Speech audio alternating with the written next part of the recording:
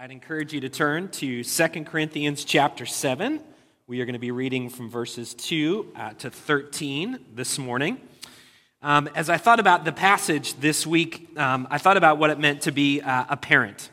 And for the past 15 years, I have been a parent, and I wear a lot of hats as a person, but of all the hats that I wear, probably my favorite hat is being a dad, but it's probably also the most difficult hat that I wear as well. And those of you that are parents, you know what that feels like.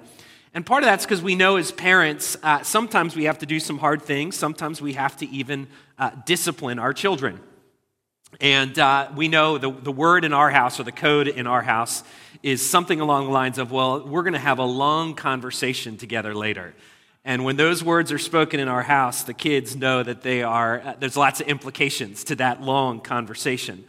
They, of course, dread those conversations, but the truth is, we as parents, we don't like them as well. We don't like them either.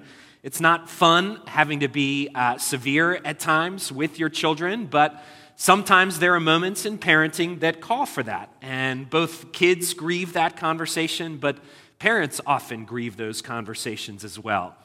So I thought about that as I thought about our passage this morning, because I think that's a bit of what's going on here.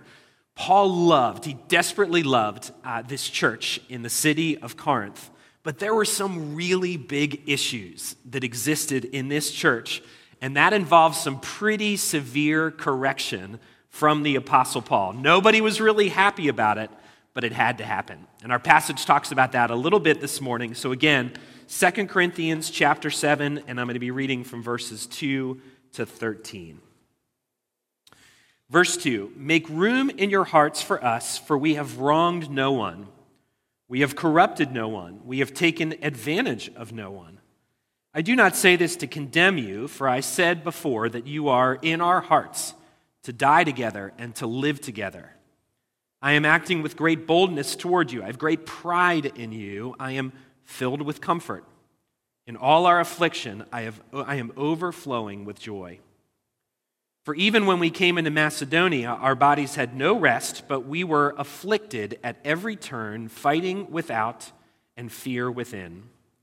But God, who comforts the downcast, comforted us by the coming of Titus, and not only by his coming, but also by the comfort with which he was comforted by you, as he told us of your longing, your mourning, your zeal for me, so that I rejoiced still more. For even if I made you grieve with my letter, I do not regret it, though I did regret it, for I see that letter grieved you, though only for a while. As it is, I rejoice, not because you were grieved, but because you were grieved into repenting. For you felt a godly grief, so that you suffered no loss through us.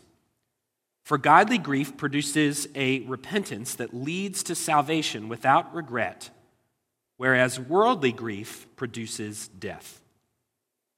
For see what earnestness this godly grief has produced in you, but also what eagerness to clear yourselves with indignation, what fear, what longing, what zeal, what punishment. At every point you've proved yourselves innocent in the matter. So although I wrote to you, it was not for the sake of the one who did the wrong, nor for the sake of the one who suffered the wrong, but in order that your earnestness for us might be revealed to you in the sight of God. Therefore we are comforted. And besides our own comfort, we rejoiced still more at the joy of Titus, because his spirit has been refreshed by you all." This is God's word. Let's pray.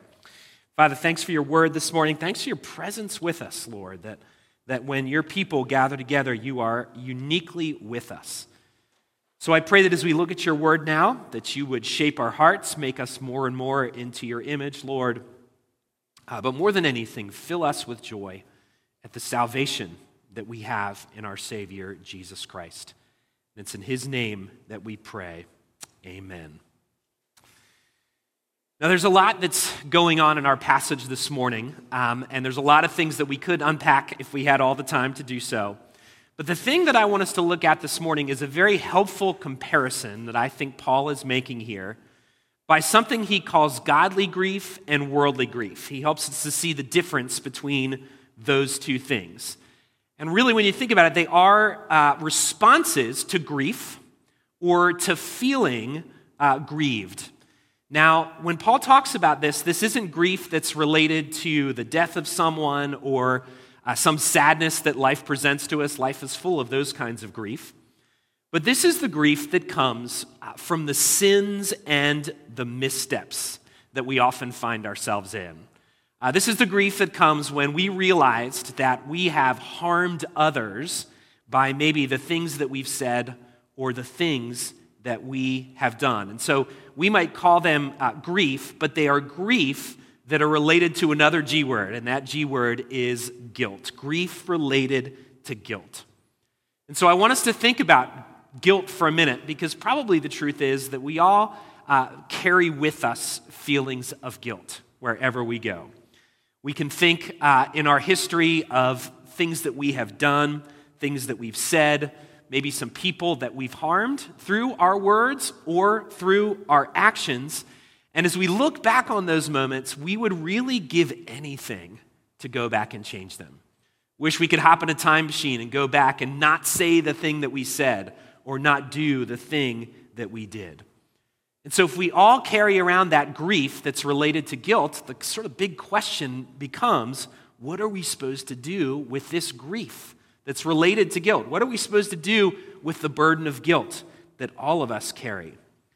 One of the things Paul talks about is there's a really godly way of dealing with this, and there's a worldly or an of this world way of dealing with this kind of grief. Paul says that the worldly way leads to death, verse 10. It's regret without any sort of change. But Paul says the godly way, or the way of God in terms of dealing with this grief, leads to life and salvation, verse 10. It moves us from a state of mourning to a state of zeal, verse 7. It moves from grief to repentance, verse 9. It's temporary, meaning that it can truly be dealt with, verse 8. And then if you look closely at the passage, this godly grief brings all sorts of good things. It brings comfort. It brings joy. It brings earnestness. Paul says this a couple times in the passage. And finally, it brings refreshment, not just to us, but to those who are around us as well. Now, in order to flesh this comparison out, what Paul does here is he uses his own story with the Corinthian church in order to teach the difference between godly grief and worldly grief, and in order to show us what to do with our guilt and what true repentance really is all about. Now, if you've been with us as we've looked at this note, or at this letter that Paul wrote to the Corinthian church, we've seen that Paul's dealing with a lot of issues here in both 1 Corinthians and 2 Corinthians. This was an incredibly messy church in all sorts of different ways. But one of the particular issues that Paul was dealing with was very personal to him. It struck him to his heart because it was so personal. And this occasion was that Paul had planted the church in Corinth, and then he left that city to go to other cities in the Mediterranean world to plant churches there as well. And after he left, other leaders came into the church, and they entered into this small, beautiful congregation, spreading all sorts of kind of nasty things. They were discrediting Paul's leadership, and they were teaching a different gospel to the Corinthian church. And many of these young Christians were led astray by these other leaders. Many aligned themselves with these other leaders that came in, and as a result of that, they started to slander Paul. They started to trash his reputation. They were believing a different gospel. All these things were happening as a result. So this week, I just tried to imagine Paul's heart as he learned how much his heart was grieved as he heard about dear believers, brothers and sisters in Christ, probably people that he had led to Christ, and now they were being led astray in his absence. Imagine how much it would have hurt Paul to hear that the dear people, dear friends of his, were now trashing him, were now slandering him and tearing down his reputation and his leadership. So what does Paul do? He decides he's got to write him a letter. And it's going to be a severe letter as he deals with these issues because he wants to tackle them head on. But don't mistake Paul's motives here. You never get a sense it's out of vengeance or anger or bitterness that Paul writes this difficult letter. Instead, he just sincerely wants them not to be led astray by these other leaders. He doesn't want them to be imprisoned by a belief in a gospel that is false. So even in answering the accusations, Paul's heart is tender and pastoral towards these Christians. Now, I'm sure after Paul sent this letter, I don't know if you've ever written a severe letter like this to someone, but I'm sure after Paul wrote this letter and he sat down, he probably worried about its impact. I imagine him wondering for weeks after weeks, maybe months after months, how the church was going to respond to this intense letter that they had received.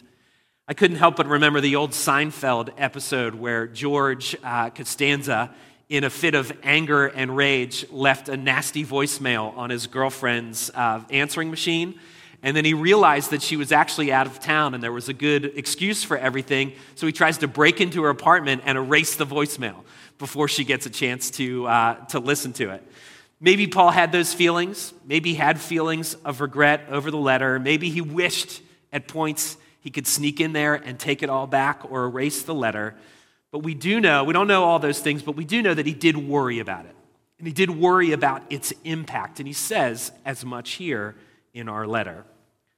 But then he says at the end that it all turned to great joy because Titus comes to town and Titus brings Paul a really, really good report as a result of this letter. The Corinthians, Paul, they received your letter.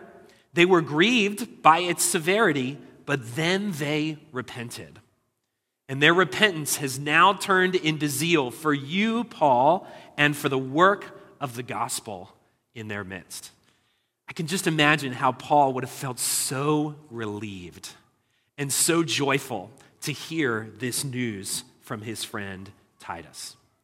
And so he uses this whole thing as an occasion to talk about the difference between worldly grief and a godly grief.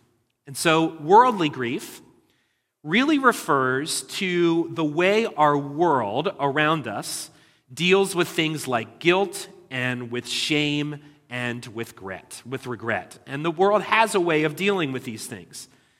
The ancient Roman playwright Plautus said that nothing is more wretched than the mind of a man conscious of guilt. You've probably been there before. You probably know how miserable it feels when you feel guilty and how wretched it sort of weighs on your mind. I think Plautus was right in a lot of ways. And so what do we do with it? Well, we develop all sorts of strategies to try to assuage or relieve our guilt. We might decide to play the victim in this case. I did this, but really I'm the victim here. You've heard this before. It's self-pity that often leads us to all sorts of bitterness. So maybe we play the victim. Maybe we blame shift when we feel guilty. Well, I only did this because of this. Or I only reacted this way because I'm really tired and stressed from work. Or I only did this because this person first did this to me and I was just responding accordingly. We blame shift. We come up with all sorts of ways to shift that blame. Maybe we make excuses. Maybe we try to console ourselves. We say things like, well, anybody else would have done the same thing if they were in my shoes and in my position. So maybe we make excuses. Maybe we try to work out some sort of penance. Well, I feel really bad for doing this, so let me make it up by doing all of these other things over here. And so we have all these strategies, but maybe if none of these strategies work, maybe we just try to run away from it all. We try to hide from the feelings of guilt. We don't want to think about it, and so maybe we choose to numb ourselves through distraction or other means. We just rather stick our head in the sand and not really think about it at all. But the long and short of it is this. None of those things really work at the end of the day. The world doesn't really offer us a way of dealing with our grief, a way of dealing with our guilt and with our shame. We don't really have a way of dealing with it before a holy God whom we've offended. We don't really have a way to assuage or comfort our own conscience. And this grief, this guilt that comes from these things, left untreated, leads to death. What Paul says here very plainly in verse 10, worldly grief produces death. I read a quote by a popular musician out today who said this about guilt. He said, "Guilt is a cancer. Guilt will confine you. It will torture you. It will destroy you as an artist. It's a black wall. It is a thief." And so not only does guilt burden us, but of course there is no true joy in guilt. There's no comfort in guilt. There's no earnestness or zeal in guilt. And guilt left untreated leads to death, both in this life and in the next. But isn't there good news that Paul offers another way? Or he shows us another way. He shows us a godly grief, a godly way of dealing with it that is different. Verse 10, for godly grief produces repentance that leads to salvation without regret. And then in verse 13, he sort of indirectly talks about all the byproducts of this godly way of dealing with our guilt. Therefore, we are comforted.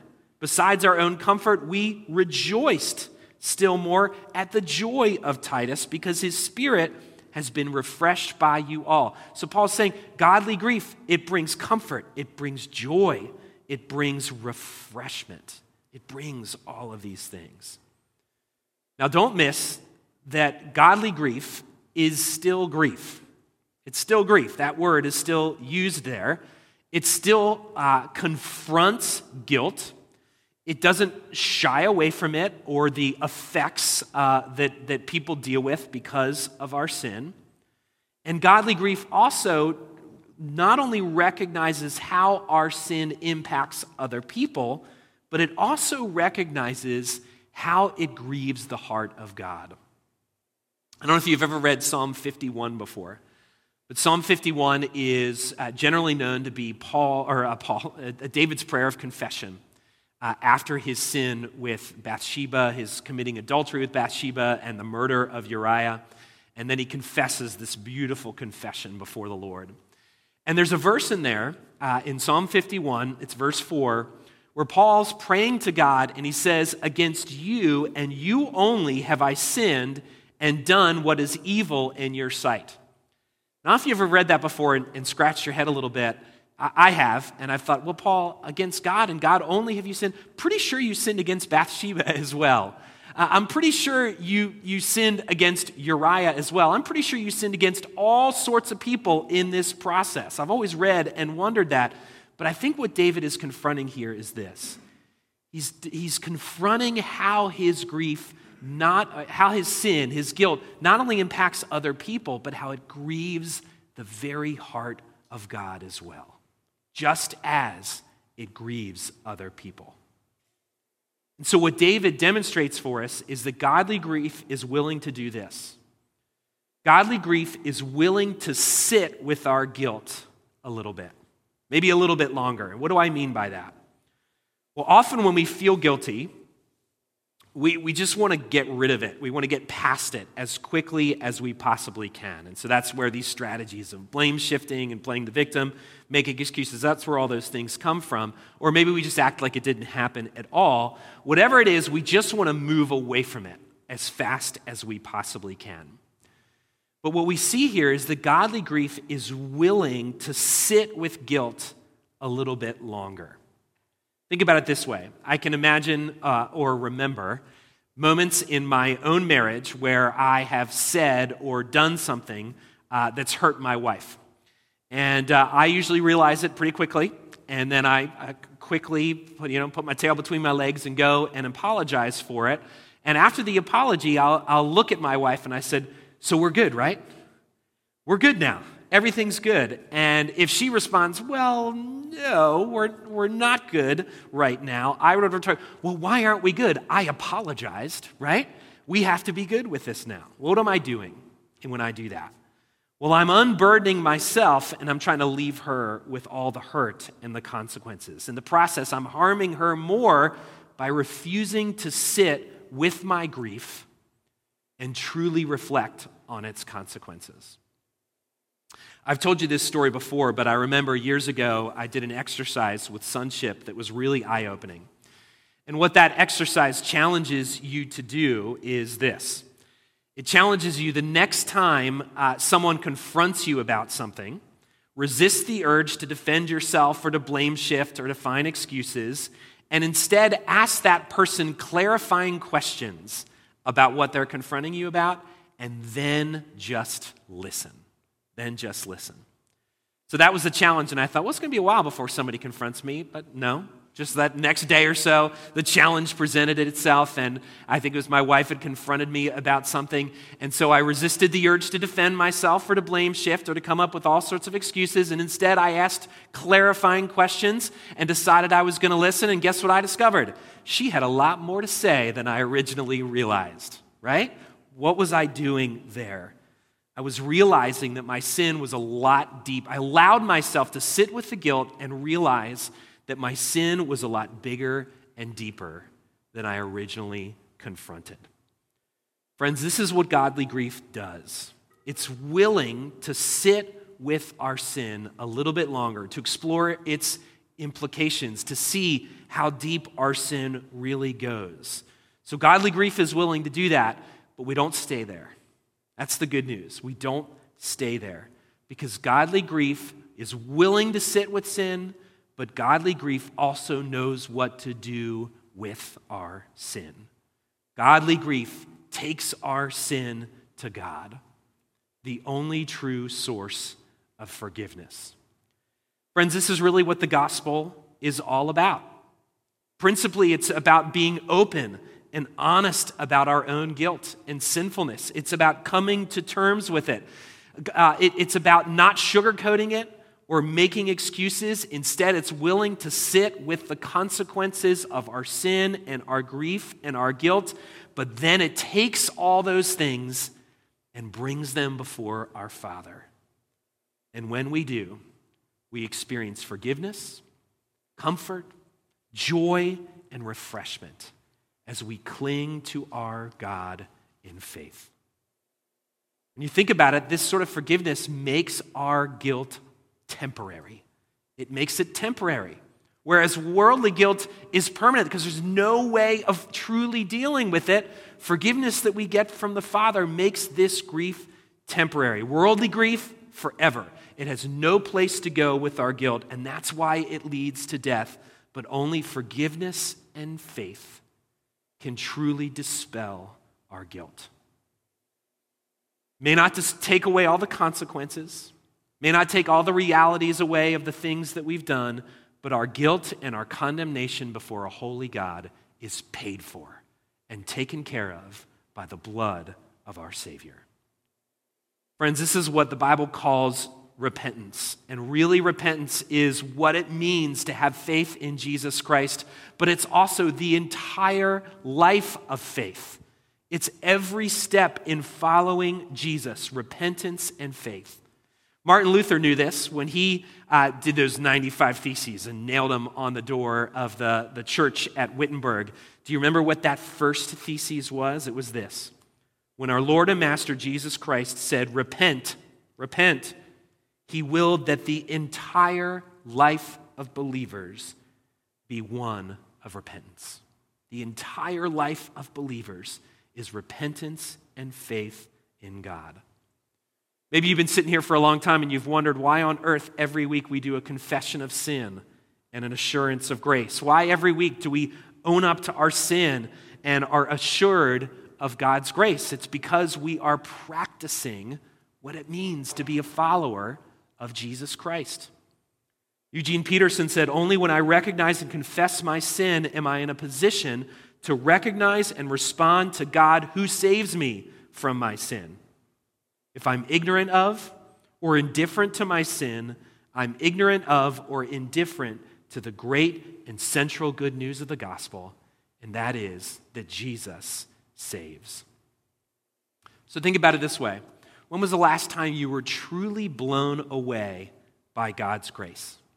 When was the last time you were truly blown away by it? I asked myself this question, and I thought more often my feelings are sort of lukewarm or half-hearted. It's been a while since I've been blown away by God's grace. And when we're not blown away by it, it feels cheap. It feels unimpressive. So how do we stand in amazement? Well, we do that by coming to terms with our sin, by owning the depth of our sin. If we never come to terms with our sin, then God's grace will always feel cheap and unimpressive. And we will remain trapped in our sins for all of eternity. But when we do, when we come to terms with the depth of our sin, when we rehearse the gospel each week, we are actually rehearsing what it means to follow Jesus with our lives. I don't know if you know this about Martin Luther, but before he did those 95 Theses, he was a follower of Christ. He was a priest, but he had a very, very sensitive conscience. I don't know if you know folks that are like this. He would become aware of a sin that he'd committed, and he'd have to do everything he could to get to the church and confess his sins to the priest. And so he was known for sitting in the confessional for hours on end, confessing his sins to the priest. And then as soon as he left the confessional, he would have a sinful thought on the way out and would literally turn himself around and walk right back into the confessional to re-confess his sins before the priest. I've always felt bad for his confessor, whoever that was. And so he was tortured by this. He had no joy. He had no earnestness. He had nowhere to go with his guilt and with his grief. And then God powerfully showed him what true grace was all about. And he says immediately the burdens that he had lived under for years were lifted from his shoulders, and his heart was no longer tortured. So the question becomes this, friends: how do you grieve? Do you grieve according to the world, or do you grieve according to the gospel? What do you do with your guilt? Because God calls us to own up to it, to take it to Jesus, to cling to him in faith, and when we do, we experience joy, comfort, refreshment, and life eternal. Isn't that wonderful news? Let's pray.